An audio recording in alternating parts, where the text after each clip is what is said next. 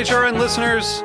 As we celebrate our 15th year, we are deepening our commitment to giving voice to the next generation of food systems storytellers, and we need your help. Our internship and fellowship programs help activate new possibilities for underrepresented and underestimated young people through experiential journalism, audio engineering, and production training. Through these unique programs, HRN helps food equity stewards build essential workforce readiness skills that expand their potential and foster economic mobility. Please consider supporting these critical programs. And with a minimum donation, you can be entered to win a dinner for two at an amazing restaurant in one of 8 cities and tickets to a concert at a great venue in one of those cities. We have incredible partners across the country who have donated, as they also share our passion for helping to educate the next generation of food systems storytellers. Check out heritageradionetwork.org/15 to donate and enter to win today. That's heritageradionetwork.org/15 to donate and enter to win today. And make sure you donate before March 31st. Thank you.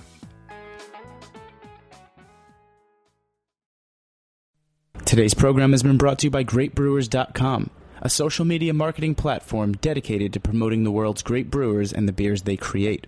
For more information, visit GreatBrewers.com. Hi, this is Celia Kutcher, host of Animal Instinct, and you are listening to Heritage Radio Network, broadcasting live from Bushwick, Brooklyn. If you like this program, visit heritageradionetwork.org for thousands more.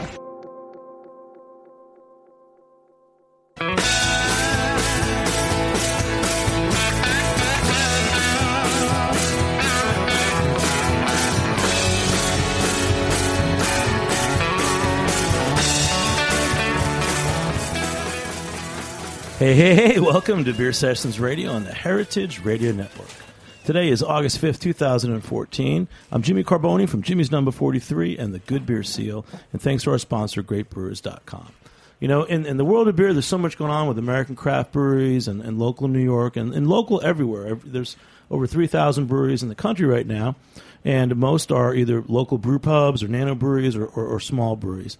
And, you know, we forget that not just a few years ago, the source of best quality craft beers were coming from specialty importers. And one of the importers that really turned me on to buying good beer was the Shelton brothers. It was a few years ago I opened Jimmy's Number 43 in 2005.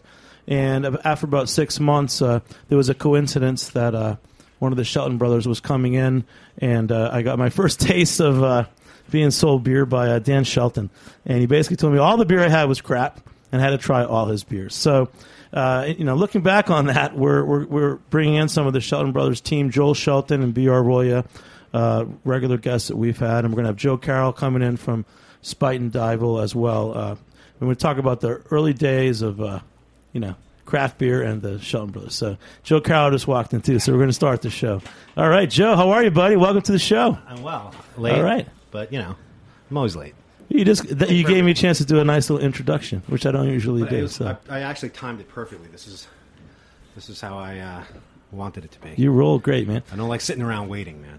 Oh, yeah. So we're just talking about the early days of the Shelton brothers, and we're just in the context of, you know, there's a craft beer movement in America, but really the beers that inspired a lot of us to get into beer in the first place. And I know for me, it was European beers. That one right there. And for you, it definitely was. So, Joe, tell us how you first met the Shelton brothers and how you got into craft beer. It's a funny story, actually. I was working in my really only job I've ever had in the hospitality industry, really, prior to opening Spite and Dival, which was about a 3 or 4 month stint with a restaurant called Belgo, which is really based out of the UK. They have a few in the UK. They came and opened up on Lafayette Street in Manhattan. I remember that. It was like the 1997 It was like, something. Yeah, exactly, right? 97, 98, something like that. Right where, you know where the butter space is today? Yeah. That's where Belgo was. And it actually, working there taught me a lot about the business because they made a lot of mistakes. And I got to witness those mistakes firsthand on their dime. But beyond that, I was working a lunch shift. And the lunches were fairly slow. I was a bartender. And I was flipping through, I don't know, we'll say Ale Street News. It probably was. And I saw an ad for Shelton Brothers and a bunch of their beers. And the Duranka beers, the Double X Bitter and the Gulenberg, were two in the ad. And I had heard about these beers, and I heard that they were pretty amazing, and they were a little different than what was mostly coming out of Belgium at the time. But they weren't in New York. I mean, I was working at Belgo. We had every Belgian beer that was available in New York City we were carrying. So there was a phone number. I picked up the phone during my lunch service, which was slow, and I was just standing around and called the number, and Dan Shelton answered the phone. And it was about an hour and a half later when I finally got off the phone with him. I bet he cursed you out, didn't he? No, we had a great conversation. Are you kidding? He was excited that somebody in New York was excited about his beer, and I'd taken a break basically from the music industry. I'd worked in the music industry for years, and I had about a year where I was DJing and stuff, but I really didn't have a permanent gig in the music biz. And I started managing a band that was based out of Boston. And this is right when I was leaving Belgo. I started managing this band, and I started working for a trade magazine again, and left Belgo. So I was going up to see this band, which I was going up and back and forth to Boston a lot, and I made plans with Dan to meet on the highway, literally at a Howard Johnson's. And we snuck in some beer and sat in the back corner of this Howard Johnson's lounge, and popped open a bunch of Shelton Brothers beers and drank them, and I was blown away by everything. Don't tell the rest of it. Don't tell the rest of it. Then we went to my car. And, I said, don't tell. But that beer that's sitting right there, the Double X Bitter from Daranka, is, to me, the beer most emblematic of the changing of the guard in Belgian brewing. The new school, the new wave of thinking and approaching Belgian beer. That was really the beer, I think of at least, that was the spearhead of it. It was doing something that was distinctly Belgian, but it was doing things in kind of reverse way. It was really accentuating the hops and lower alcohol instead of high alcohol and malt. And it really, I think, changed the way. Well, Joe, I feel the same way about that beer as one of the first beers from Shelton Brothers portfolio that I bought and sold. And I think someone told me that this was actually representative of what Belgian beers used to be. That there's some history to this kind of hoppy beers in Belgium and things like that.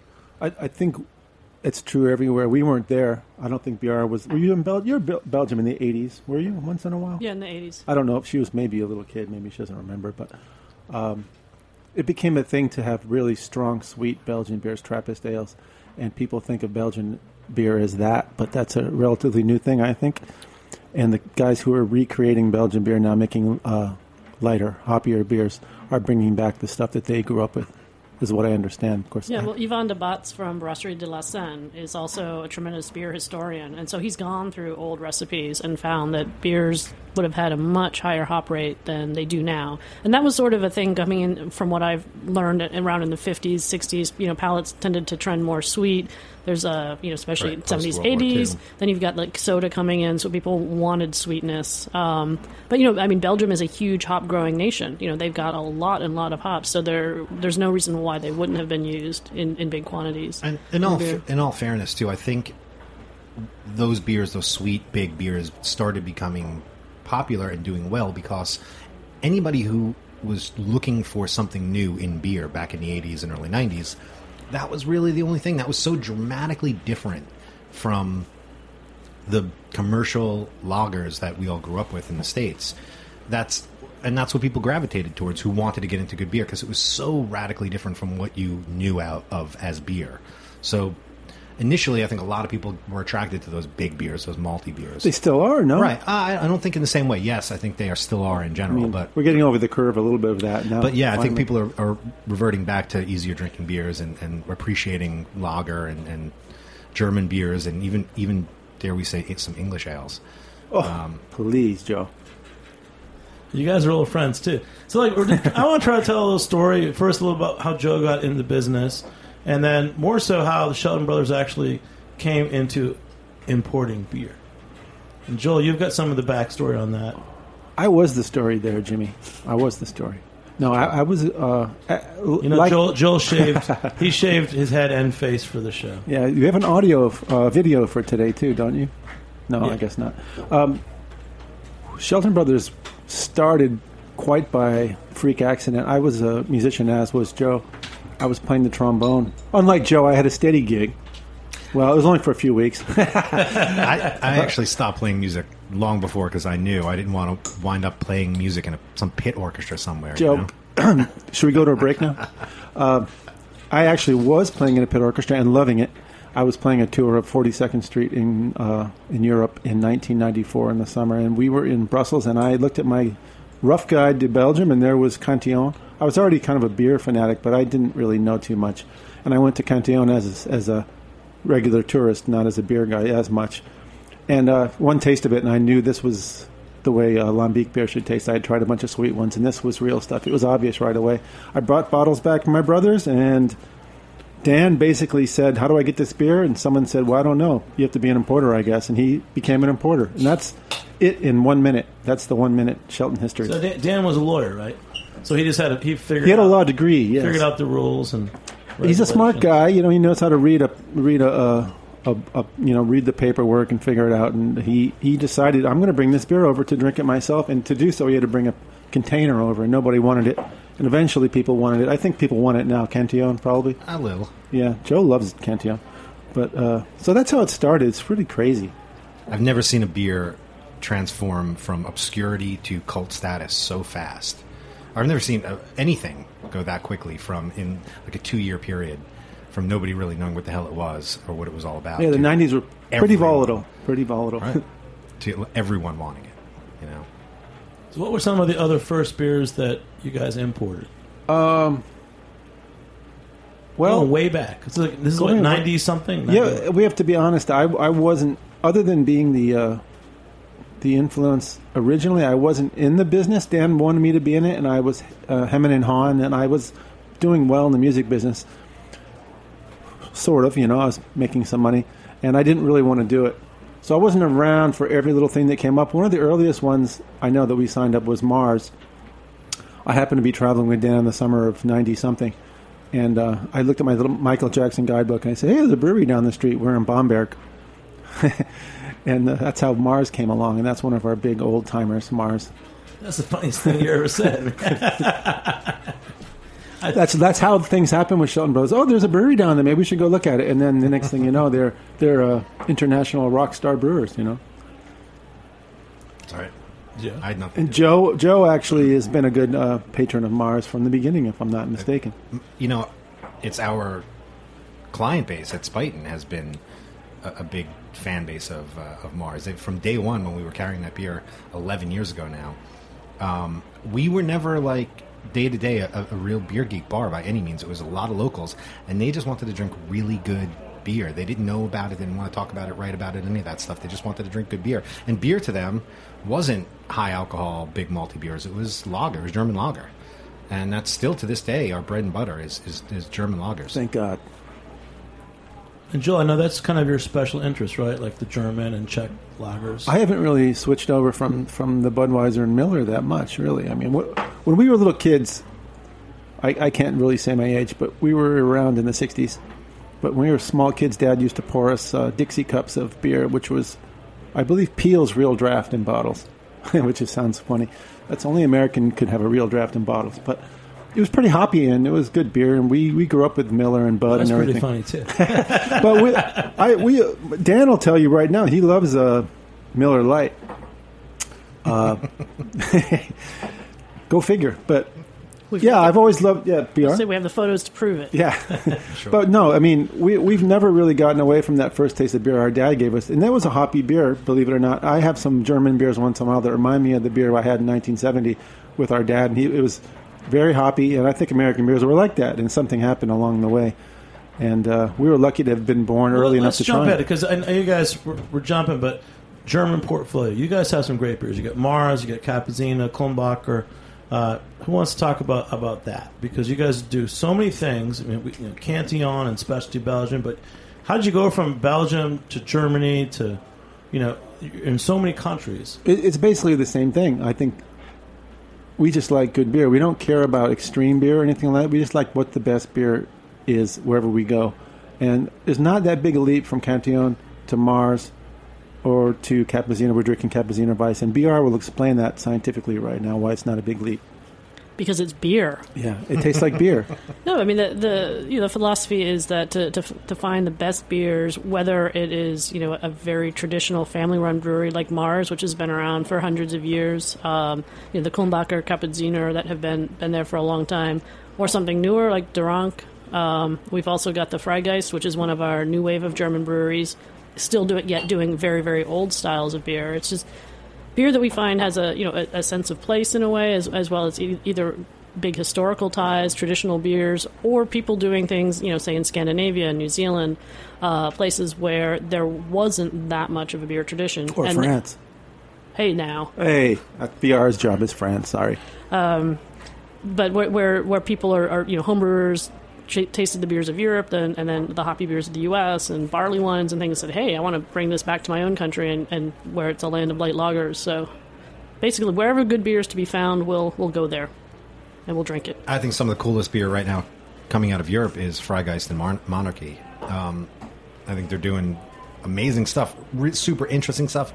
And what's great about it is, like, though they're very modern in their approach, they're not trying to just make international IPA style and imperial stout styles, and they're actually looking back into German history to find these and resurrect these old beer styles that have that were once popular locally in Germany and now have since disappeared, gone extinct, or they're doing kind of hybrid German and other beer styles together, but they're really kind of looking at modern brewing through a German lens, and it's pretty cool. Really cool what's stuff. Interesting about Freigeist and all our Germans, I think, is that there's always a emphasis on balance and depth and simple quality. And you don't get that everywhere in the world at the moment. There's a lot of quirkiness and a lot of gimmicks and a lot of things going on, people doing things quickly and flash in the pan stuff. But Freigeist, like our other Germans, they have something in common, that they do everything that's very balanced, very drinkable, and never one ingredient popping out too much. It's always about the beer taste, not the ingredients by themselves. Yeah, what's the one beer, if you had to say, when did you start working for Shelton Brothers, and what was a beer that first drew you into it and said, wow, this is why I'm working for these guys, and this is why I can sell this over American craft beer or something else? Well, I first started, I guess it's been about 5 years I've been with Shelton Brothers, but I've known Dan for much longer. When he used to live in Brooklyn, he would speak at our homebrew club, bring us Cantillon, which would not happen now, and also do our annual Christmas meeting. It was like Santa Dan coming down with a bunch of the Shelton Christmas beers. So I'd known Dan for a while and was familiar with the beers, really enjoyed the beers, and eventually I got involved primarily because I speak French, and he needed someone to manage the French breweries. And now that's transitioned into also doing our Quebec breweries from Canada. But I mean, I just love the beer. I've been a home brewer, beer judge, enjoyed drinking beer, and it was sort of, I was transitioning out of another career, and I was like, perfect. I like beer. This is good beer, and I'm happy. It's the type of job. I mean, there's of course day-to-day issues that are difficult, but it makes the job so much easier when you love everything you're working with. I don't have some beer in the portfolio where I'm like, oh my God, I can't believe I have to try to sell this beer. It's terrible. It's not just being a salesperson. In this case, I mean, I can truly get behind every single product. I'd have favorites, certainly, and some things that I don't. I'm like, oh, this is not my personal choice. But which one's that? No, but I like them all. I mean, I'm not going to refuse them. You're way too diplomatic. Do it to CL. Come on. There's so many great brands. We have a lot to talk about on the show. We'll take a short break. We'll be back in a few minutes on Beer Sessions Radio. All right.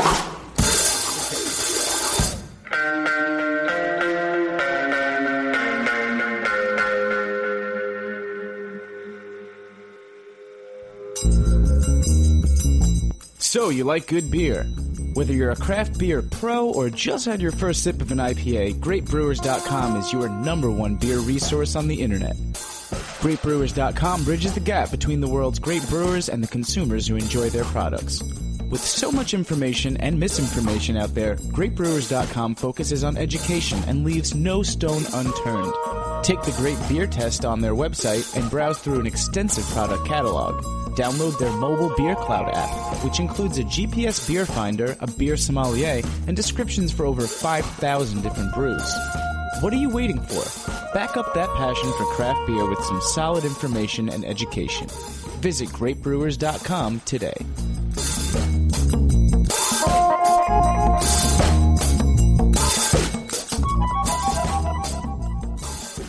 Hey, welcome back to Beer Sessions Radio on the Heritage Radio Network.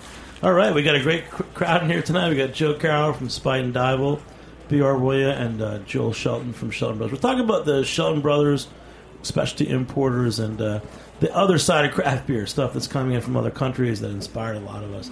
And we're already on a third beer, so we started with Dranky XX, the Kapaziner Weiss, and the Fry Guys. So, Joe, you've always carried, like, all the coolest stuff. I still think, to me, Spite and Dival is my favorite beer bar in New York City, and it still is. And part of it is like you definitely mix it up. You never get stuck with one brand. You're not just doing American craft. Right. So, how did the Shelton Brothers influence you? Just talk, because I remember the first time we had you on a couple years ago. Right. You had so much to say. We opened now 11 years ago. It'll be 11 years in September. And really back then there was not a lot of domestic craft beer. Not that it didn't exist. It was out there. It just wasn't available in New York. There was a handful of domestic craft breweries available in New York. What there was in abundance was European beers, though most of them were okay. They weren't outstanding. And really at the time, Shelton and Be United to an extent had stuff that was head and shoulders above what everyone else was bringing in. There's no question about it.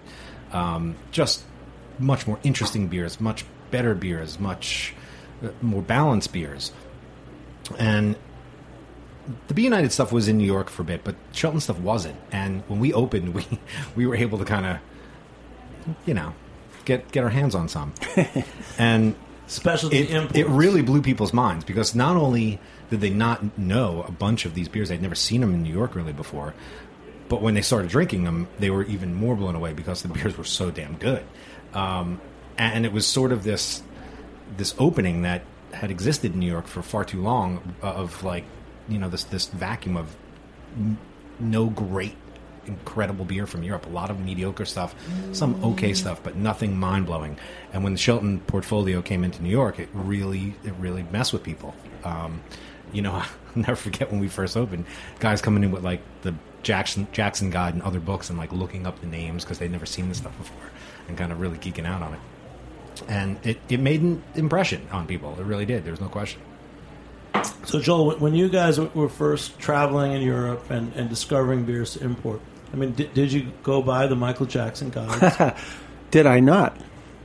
When I copied the pages of most of the Michael Jackson book when I went on tour as a musician before we were even doing the business. This was starting in 1990, I would say. We were all home brewing, my brothers and I, and just starting to get into all this stuff. And I was a complete fanatic.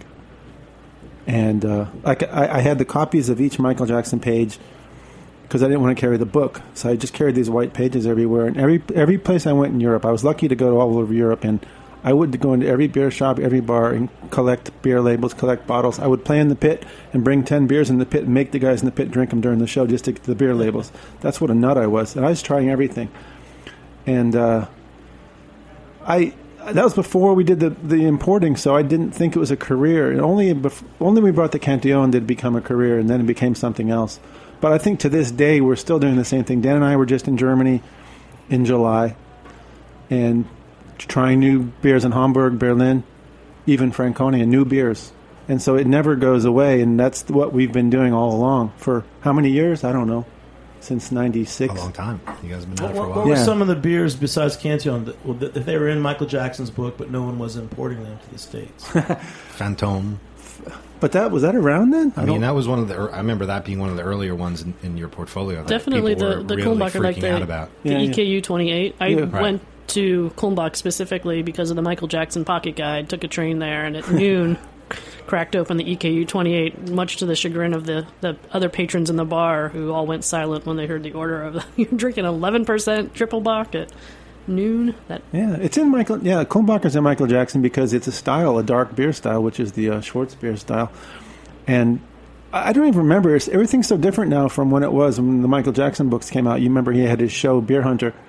And I watched those, and I would buy every beer that was in the shows and sit down with my friends and drink them as he talked about them and all this crazy stuff.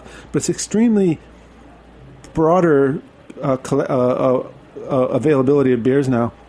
I mean, hundreds more beers than there were in those days. It's completely different. It's a different planet already in less than 20 years. Beer Hunter documentary that he did for the BBC, and then I think got picked up by the Discovery Channel here. Yeah. That was really the thing that got me into beer. Seeing that documentary really just blew me away, and from that moment on, I was hooked. Yeah, he was God. I mean, basically, Right. and Dan became a good friend of his later, and unfortunately, he passed away a few years ago. But he really was extremely important. He was the man who was doing this before anybody thought of doing it. I would say. Well, cheers to that. All Yeah. right, Michael Jackson. Hey, and you just opened up the Freigeist. And didn't give me any. BR, Joel wants to talk about this beer because this is your newer stuff. The newer breweries coming out of Germany. Well, here's an example of what I was saying. Dan and I went to Cologne, I think 2011, 2010. I'm not sure, in the summer. Some of our guys had spoken with Sebastian Sauer from Freigeist. It's a long story. There's a place called Braustelle in Cologne. It's a brew pub. And from that, they branched out to start Freigeist, which is a place, a way to sell bottled beer outside of Germany, blah, blah, blah. But they met Sebastian. And Dan and I said, all right, let's go meet him. And we sat down and had a bunch of their stuff, including the Otto Cologne Kolsch, which was called Helios Kolsch. We changed the name later for the United States. But we started bringing a bunch of their stuff. Their standard beers are pretty freaky for German beer. I mean, a Lichtenheiner Berliner Weiss style, which is the Abraxas. And we loved them. And they're all really drinkable, really balanced, and, as I said, freaky by German standards, but by American standards, it's just really, really good beer, I think. Joe, what else? This is like last week we did Sierra Nevada Beer Camp 12 beers, and I think we're going to top it today. Joe, what did you just open for us? Well, I want to pour one for Joel too before we taste it and get into it. See, there's always deals going on, Jimmy, behind the scenes. We're on the radio, but we're still... Joe's selling me beer now. This is the so- only non-Shelton beer we'll probably drink today. I brought another one. Oh, It's a Shelton God, what is this swill, Joe? But I want... Good Lord. I always like messing, especially with Dan and Joel and his brother and their brother Will, and giving them some other stuff sometimes that they might good not Lord. otherwise. I can't even say the name of this The beer. weirdest show we ever had was for the 2010 Olympics in South Africa. No, after the World Cup. The World Cup. Joel, Dan, and Will came in, and they all brought their vuvuzelas. Vuvuzelas. I thought we would be banned from Beer Sessions Radio after that. Just like the Vuvuzelas were banned in Brazil this year. We got you guys under control, but that's the kind of spirit these guys have. But I think Joe tops you guys. That's the thing. That's why Joe's so successful. He can handle you guys. He's manhandling us So I'm right always now. like, with I this. walk away from them. They're too crazy. You You guys are vegetarians by training. Yeah, that kind of freaks me out. We don't mind working with Joe, even though, or you, Jimmy, the fact that you guys eat meat and stuff, we still work with you guys. We take pity on you. But Joe, what's this non-Shelton beer you're making us drink here? It's not beer. What is it, BR? You're the BR is BR is a judge. She should be able to tell us what this is. Oh, It's very it's like cidery yet vinous as well. It's not cider. I would say is it one of those crazy natural wines? oh, this is you like? natural wine, isn't it, Joe? Crazy wine. Joe loves his natural wine. Obviously, the beer show is going to wine. So this now. This is how Joe does. He just gets in there, gets the natural wine going. It's a wine from California. It's a skin fermented Sauvignon Blanc, and it's done in a sparkling style. So it definitely has a cider-like quality to it. And then kind of, aside from the fruit, it definitely could pass as beer as well. I thought it was a sour beer. Yeah, it's like unfiltered, sparkly. So you just like this. You guys have a great relationship. You guys like to stump each other. We got to talk more about this. I like messing with you guys are holding back on me. I want to hear about what else. Well, Shelton Brothers is getting into importing spirit, so perhaps next thing will be natural wines. Yeah, Exactly. Obviously, Joe's already importing this one himself. But I'm going to tell you all the dirt on Shelton Brothers. First time I met Dan Shelton, he told me how much my beer sucked. And then he was actually being really and friendly. I actually tried all the great stuff at the EKUs, and I went through the whole list with him, and I became a nut. And I think that actually helped my education a lot. So I think Dan Shelton really helped me learn about beer. He's a great teacher, like Jesus Christ or something. Yeah, like that. Very much so, like Jesus Christ, yes. And he was good friends with Ray Ray Dieter from DBA. So I'm pretty sure in the old days it was Spite and Dival and DBA. They were the places getting. Those are the big stuff. I mean, like I said, we were around 11 years, but DBA and a handful of other places have been around much longer than us, and Tiger, and places that are gone now too. That were around in the 90s. But where else are you guys selling in the old days? You were selling at Spite and Dival, DBA. Going back. Waterfront Ale House was a good account in the old days. I think that was even when they were still on Atlantic Avenue. Mm-hmm. They're still on Atlantic Avenue. They're on a different address. I'm sorry. Yeah, that was a good friend of Dan's. Sam Barbier. He's a great guy. And I remember in the early '90s we were hanging out there a lot because they had free popcorn and $2 drafts on Tuesday evenings, and I and my friends drank a lot of beer down there at Waterfront Ale House, and that's what it's all about. Chugging pints. When you get down to it, really, it's not about taking notes and drinking 10% beers and having one and passing out. It's about chugging as many pints as possible and enjoying your beer like a real man or woman. All right. It's a Shelton dry humor. Remember that. I wasn't humor, Jim. You guys funny as hell, but that's prophecy. We have a lot of things going on between us. Sheltons, Dan Sheltons, you guys. But BR, give us a little overview because you're really the person that speaks best for these guys. You want the dirt? Is that what you want? When the voice of sanity. Okay. Because Joel, jazz musicians are funny, but orchestra pick guys, I don't know. But BR, tell us a little bit about the Shelton Brothers to you, because these are great beers that you brought, and there's so many beers that you guys have. Well, that's the problem. There are so many good beers, and that's sometimes the it's issue. Driving me nuts, and you're not talking about them. Well, I mean, which one? I thought we were going old school. We're talking about the early days. I wasn't there. The roots, man. Yeah.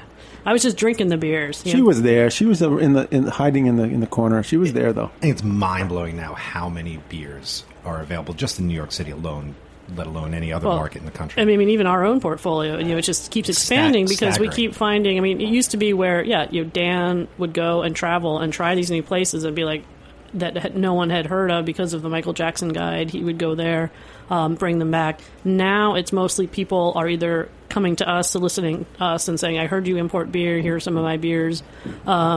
Most of the time, the people that we will end up taking are people like we'll have someone will suggest, "Oh, a new brewery has just opened up. We suggest that someone who we already import will recommend somebody." But it's hard because there's so many beers and we love them all and we want to bring them in, but then sometimes it can get lost in the shuffle if it's a small brewery. Well, here's one for our listeners, and Maggie's going to tweet it out. Who knows what town in Germany Mars Brau is in? Now, we know that, but for anyone listeners, if they're tweeting us at beer_sessions, what town in Germany is Mars Brau in? So we can't say the name of that town, but Joel already said it. Do they have to? They have to listen to the show. Do they have to pronounce it or just write it out?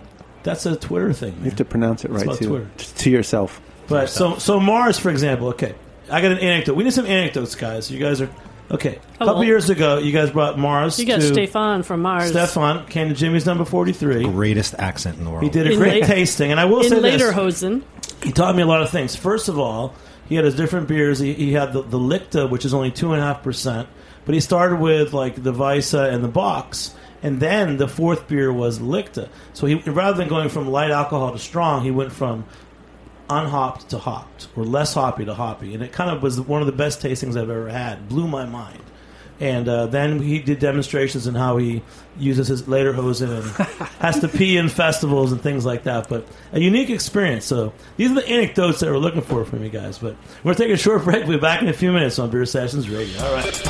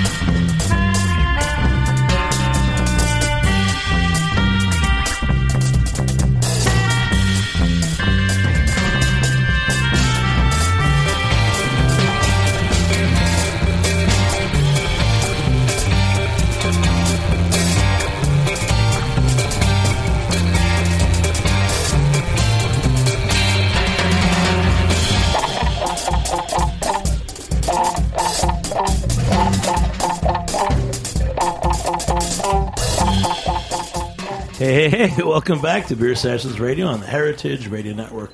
HeritageRadioNetwork.org just finished up a great membership drive. You can still join up. HeritageRadioNetwork.org.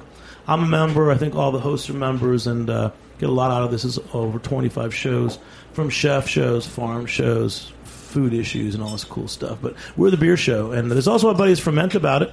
They're on Mondays as well, so they're like all things ferment, but we're really the beer show. Got some great guests tonight. Joe Carroll from Spite and Dival, B.R. Roya, and Joel Shelton from Shelton Brothers. We're talking about all things Shelton Brothers, specialty importers, their role in the beer scene. But mostly we all learned from them, and a lot of us got started drinking great beers from these guys. So now we're coming bringing all the way back up. We talk about the old days, Cantillon and Mars, how you guys first got started.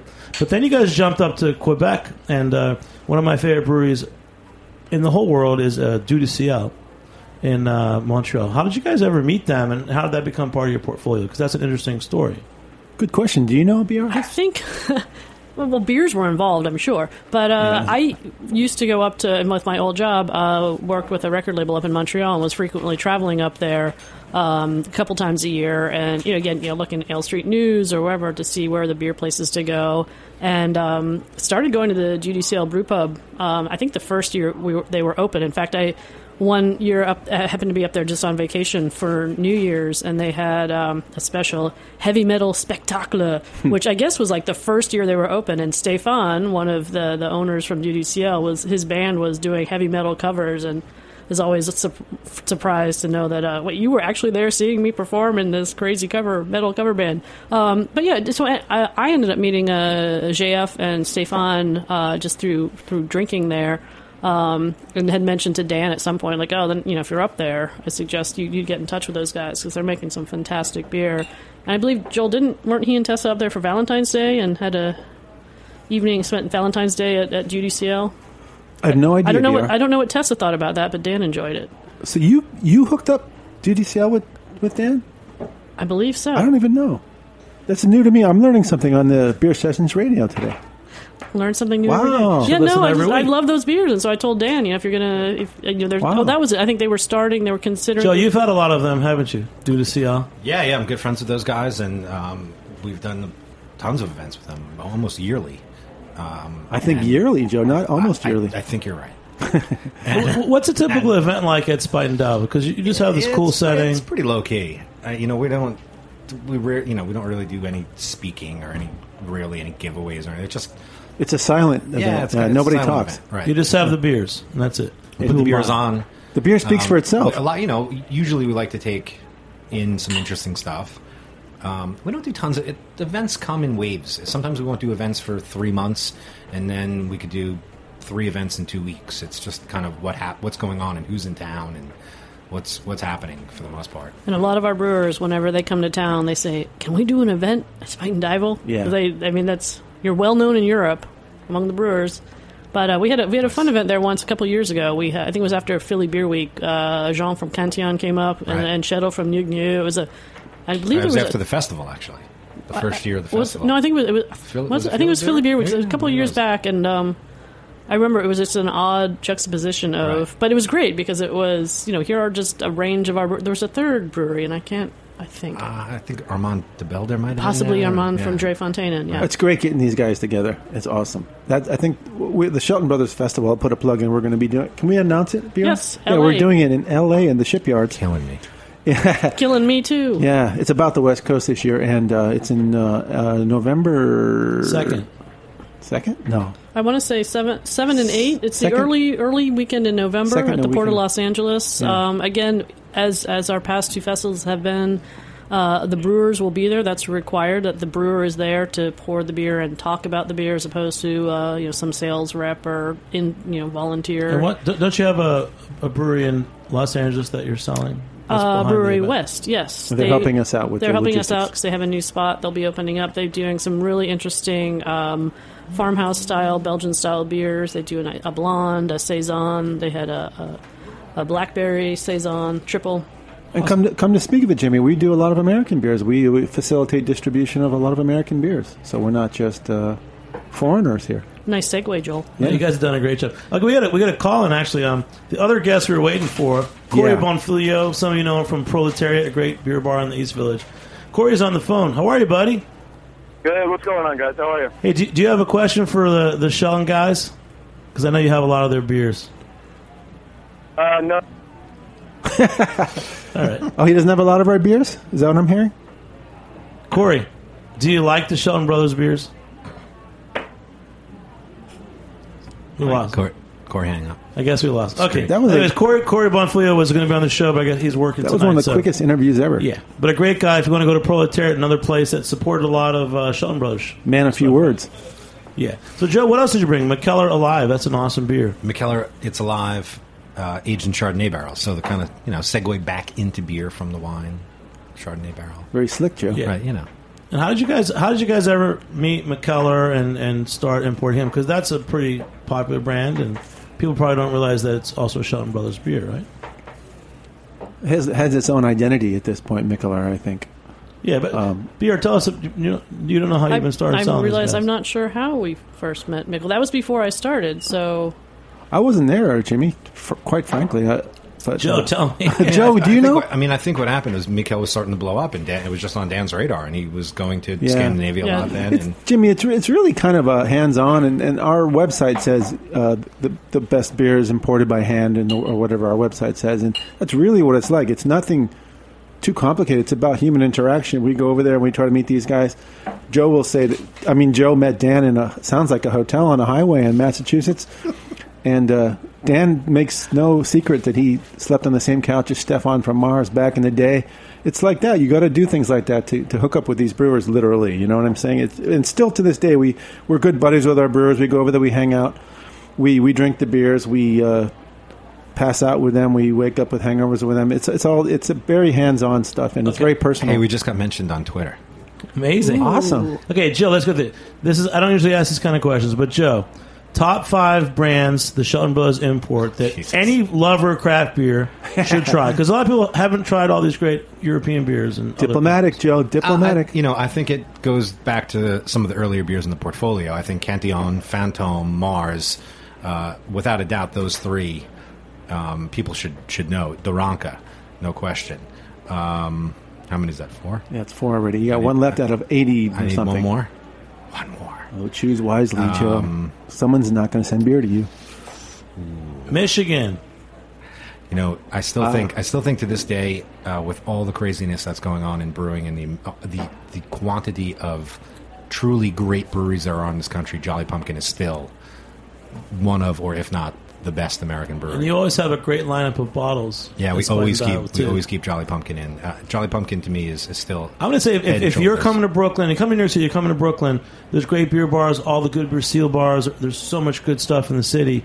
But when you go to Spite and Dival, just to look at your bottle list, it's like I want to go nuts. Thanks. Yeah, no, for real. BR, five brands of that you guys import. You do this every time, Jimmy. Well, because you have so many, I can't keep track. It's like, naming my favorite child. I don't have children, but if I did, I love Mars. I won't name the town because we were, I guess, doing a contest with my Michael Jackson. Where is Mars in Germany? Can I say that now? No. Okay. No. So anyhow, went there well before it was being imported and tried it, and was like, I just remember sitting outside with the nice ceramic stein of beer with a bunch of old guys, and it's a fantastic beer. It's something you can continuously drink. I love the Rank XX Bitter. It's really hard because it also depends on, is it summer? Do I want something lighter or a little bit more tart? Okay, next, Joel. Yeah. Tell us. Thank you. Come Off on. the hook. What's the question? 5 best beers in the world by Shelton Brothers? 2, 3. 2. No, let me think of like 12 here, Jimmy. 12 is okay. All right, well, everyone's saying Mars. Okay, Mars. But I want to throw in the neighbors of Mars, Weissenoe, which nobody seems to ever notice, but they're really, really great old Cloister Brewery nearby, and Joe's had their beers. Monk's Fest is my favorite beer ever, in a way, because I drink... Well, we had too much of it last year. I drank it all winter because I ordered some cases for myself. I think it's fantastic. I drink that beer every night. Weissenoe, Monk's Fest. Other brewers... Thierry. Thierry, French. The beer once. Thierry extra beer is good as any beer in the world, I would say. Baird beer from Japan is fantastic. I'm going to rattle off a bunch. Really, De La Seine from Brussels is amazing. We already mentioned Ron. We have a bunch of good Americans now that everyone already knows, Anchorage and Prairie and St. They Somewhere. don't know. And all That's the these thing. they're all great. Honestly, we don't really deal with beer we don't like. We think they're all fantastic. But you just have to tell us, because that's the thing is you have so many beers. Yeah. I can't remember what you guys have. It's not. We don't collect beers just to have. Yeah. We take beer. We like. Check beer. Oh, One of the let's check get, beers. All right. Wait, I'm going to read off. Somebody's going to read off the Imperial list. It says, what's his name? Joel Shelton, and he's an admitted traditional lager fanatic. He's the company's German and Czech specialist. Let's talk German and Czech real quick. Right. We have two Czech breweries, Kout, K-O-U-T, and Conrad. Conrad does pasteurized beer. Kout does unpasteurized beer. The ultimate traditional beer is the pasteurized beer. The Kout is delicious, as you'll discover if you try it. It's only really sold very much in New York. So if you're in New York, go out there and look for it. The Conrad is the really old school stuff. Both of these breweries were closed down by mergers and capitalist freaks and became born again, but thanks to the our most the popular lager and bottle at Jimmy's number 43 is the Conrad. What do we have, the 10 or the 14? The 11. The 11. One of those numbered beers. But Czech beer was greatly mentioned in the Michael Jackson books in the old days, and it was during the days actually when Michael Jackson wrote those books. It was still the wall was up still, and it was a mysterious place. And then it lost its cachet completely with the craft beer boom because they were still making the same beer. And the thing is, if you can get that beer in its traditional state, the way they made it in the old days, it to me is as good as anything on the planet. A real Czech lager. So if you really want to know more about the Shelton Brothers beers, you got to drink them. You got to go to Spite and Dival, Jimmy's number 43, or perhaps go to the Shelton Brothers Festival this November in California. And many of our listeners are from around the country.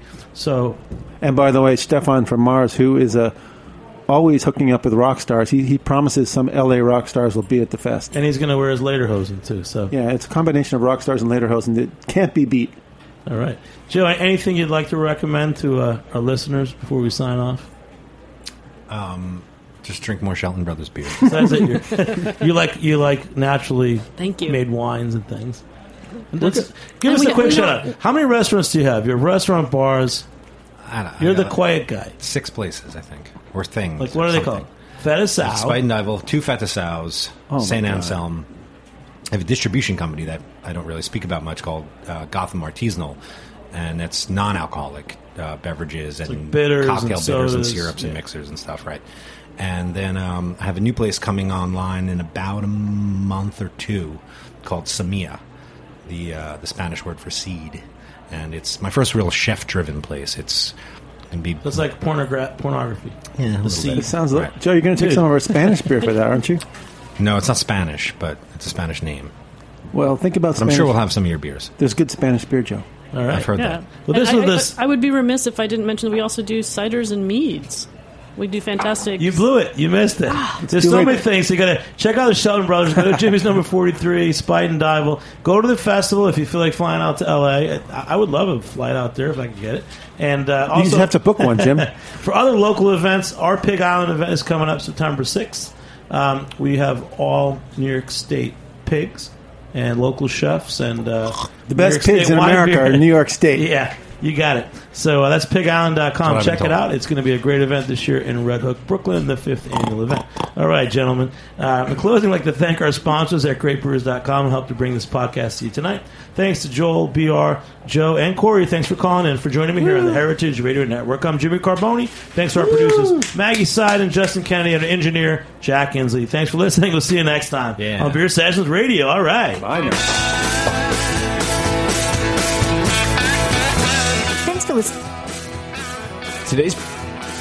Thanks for listening to this program on heritageradionetwork.org. You can find all of our archive programs on our website or as podcasts in the iTunes store by searching Heritage Radio Network. You can like us on Facebook and follow us on Twitter at heritage_radio. You can email us questions anytime at info@heritageradionetwork.org. Heritage Radio Network is a 501c3 non-profit. To donate and become a member, visit our website today. Thanks for listening.